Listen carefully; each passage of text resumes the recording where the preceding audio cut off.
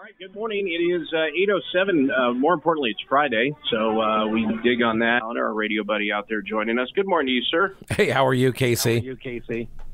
I'm trying to wrap my head around something. So the Hannah Jones story and the tenure offer that was never a tenure offer or may have never existed in the first place.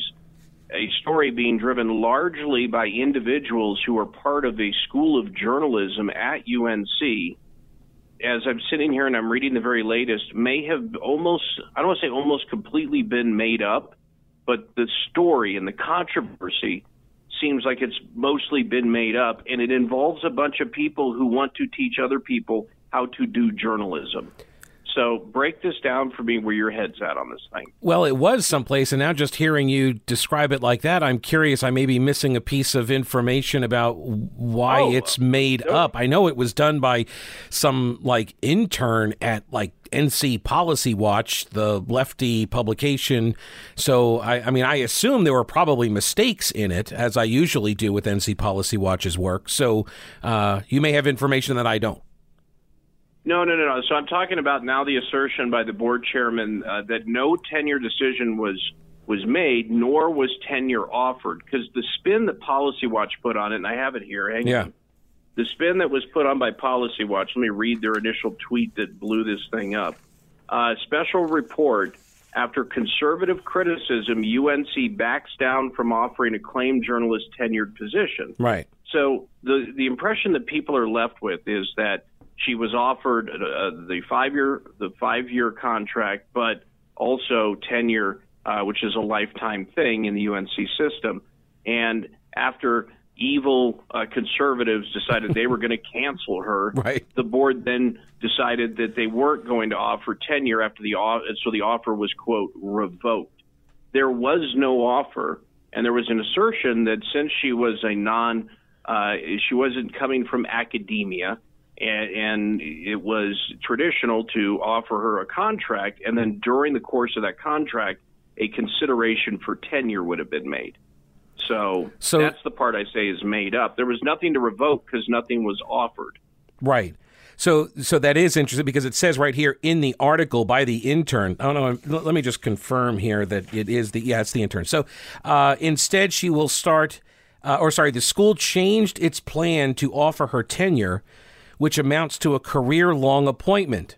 So very clearly, they've made the case here. The report here is that there was an offer and it got changed, and now it's going to be a 5-year contract. Which I don't know who needs to hear this right now, but I feel like I need this to be said, which is you're not being canceled if you get offered the job with a 5-year contract with the potential for a lifelong position. That's like the exact opposite of being canceled. So she's not being canceled, everybody. Now, whether or not she didn't have this, a higher terminal degree like a doctorate or something, and that's why they didn't offer it to her.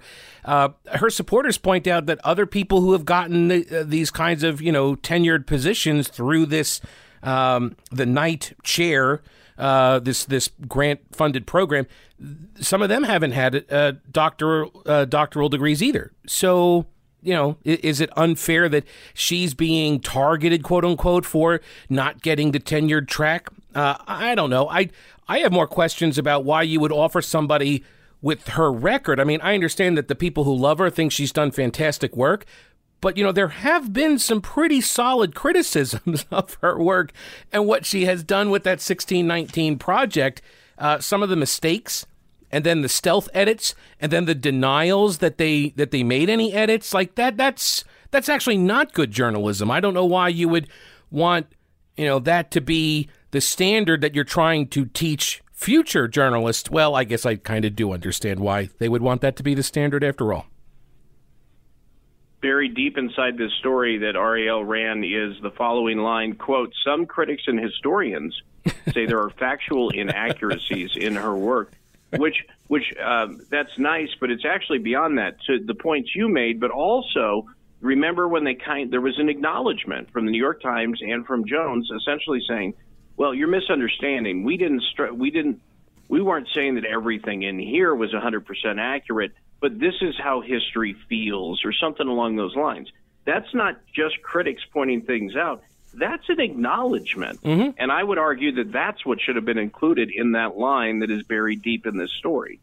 Right, the whitewashing of what they did at the New York Times with the way they first off the incorrect assertions, right, that were made as part of this project, where they were talking about how the American Revolution was fought to protect slavery, and there's literally no evidence for that, right? So, the experts in the subject matter say this is not accurate, and you need to fix this. And then they first denied that it wasn't accurate. They refused to, quote, correct it, and then they made stealth edits along the way, and then stuff that got removed from the original piece, she then denied ever having written those things that she wrote. So again, I'm not clear as to why you would want to hold that up as the journalistic standard, except for political purposes. Like, and so it makes me chuckle when I hear people of the left and the journalism folks. They're all like, "Oh, this is political."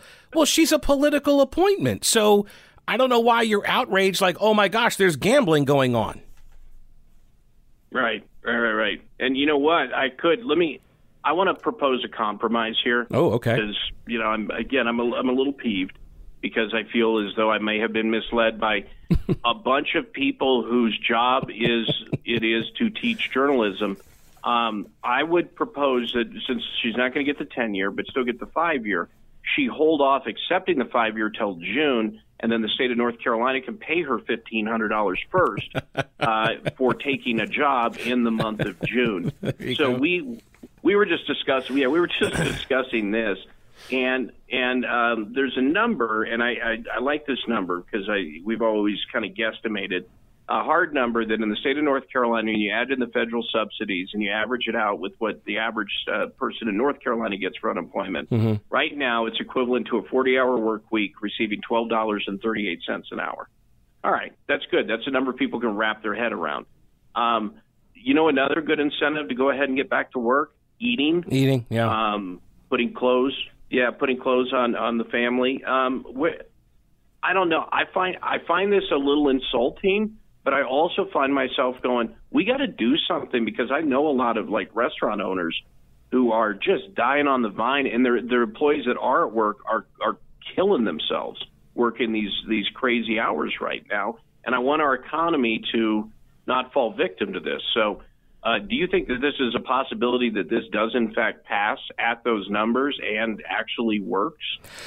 I'm not sure, because I saw there's actually a restaurateur in Asheville who was quoted in the local paper that opposed the idea, and she's hardly some right winger, as I don't think anybody in Asheville is, and so it's not a universally accepted idea as a good idea as this is the way to get people back to work. Look, the government should not be competing with the private sector on wages. Okay, that's just fundamental free market capitalism economics. You should understand that, and the fact that so many people are proposing this idea as okay, like I've seen leftists defend this idea that people are staying out of work, and I understand it's a rational decision. If you can make more money not working, why would you work, right? And so I understand the rationality of the choice, but government should not be in the position of undercutting people's businesses and getting people back to work, because the government benefit, there's no room for advancement there, right? There are no career opportunities that afford themselves of you. You're not gaining experience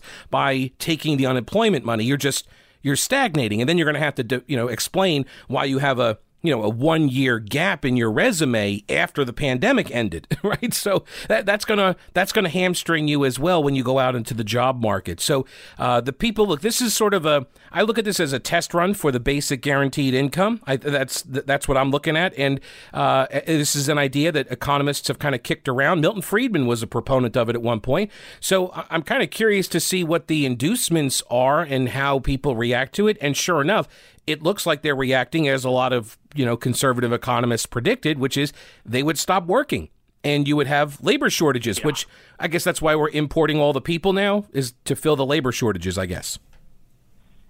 Well, the irony is that two things. One, this is the best now easily brought up example of when government creates a problem and then steps in to have to fix their own problem, Right. They did it with the expanded unemployment benefits, and now they're going to come in, and the proposal to a problem which involves them spending too much money is to spend more money, and that makes my head explode. But what equally makes my head explode is people who say we need to have a conversation, and their opening volley is, if a business can't pay enough that people will come back to work, then they don't deserve to exist. Right. And I can't have a conversation with that person, because that person is an idiot. Right. I'll be 4 years old for the purpose of this, but more importantly, if you really believe that and ignore all of the stuff that you just talked about and the reality of the situation,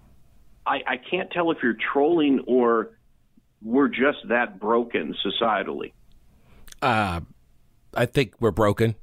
I think we are right now living through the product of a K-12 education that has been rotting for decades. This is what people were predicting. I mean, look, I've been in this business as long as you have, right? 20 years. From the very beginning, when I started in media, this was the concern being raised by people on the right. This is the march through the institutions. And here we are. This is the destination that we've given them a couple generations of the kids, and this is where we are. And it's idiocy reigns supreme now. I don't know the way forward. I'm hoping that Generation X, the best generation ever, aside from the greatest generation, I should say, but the best one that's remaining here, Gen X, I think we're the only ones that could save the country from the millennials and the Gen Z and the Gen Y folks, but I'm not confident, because we're Gen Xers and we're kind of little slackers like that. So I'm not sure. What did you? Let me. Great, that was just filled with hope. Thank you, Pete Callender. So let me touch on one other thing this week. Did you watch the entire press conference of the DA Womble down there in I did. Of course, I did. Okay. All right. Other than it being wrought with the inability to use a slideshow program, which it's just the worst. Yeah, just if you're going to do a presentation, I don't know, maybe have somebody there that can do the presentation. Yeah, especially when it's one that is. Look, it's an important presentation. Yeah, I thought Womble did a good job of laying out. And there's a disconnect, because people think that he's laying out a justification. What he's doing is he's checking boxes. Mm-hmm. And those boxes are, this is what the law says. And now I look at the report the SBI brought me, and this meets this, and this meets that. And here, ipso facto, this is why I think this. And then, where most people would be done, you and I know better than that. No. Always stick around for the Q&A. And the Q&A involved the ever-present, why wouldn't you just let him go and pick him up later? Because then obviously, he'll be happy about it. And why would you shoot at him when he's in a car? Why don't you shoot the tires out, which is the old, why don't you shoot him in the knee thing? And the amount of screaming lunacy among a handful of quote-unquote journalists in that room who were constant. There was the one guy who got the first question, wouldn't shut up the whole time. He's like, he was trying to turn. What? Give me your 2-minute rundown of what you thought was going on, how you think it went. And, of course, there's a giant lawsuit that just got filed. Of course there is. And, of course, there is, and they'll probably pay it. And that's the payday, right? That's what's going to happen here. Look, the guy was a 30-year career criminal slinging all sorts of terrible drugs, and we're supposed to believe now that he didn't. This one time, he was just, not attempting to resist arrest. He was not fleeing like all of the previous times he had done. So I guess the standard we're supposed to live by in a society like ours is that if you run from the cops, they don't pursue. Look, I'm not so sure that he was actually trying to run them over. I'm not sure about that. Now, I do think that there was a cop in front. He was able to jump out of the way, and it all happened very quickly. And had he not done that, that he would have been run over. I have no doubt about that.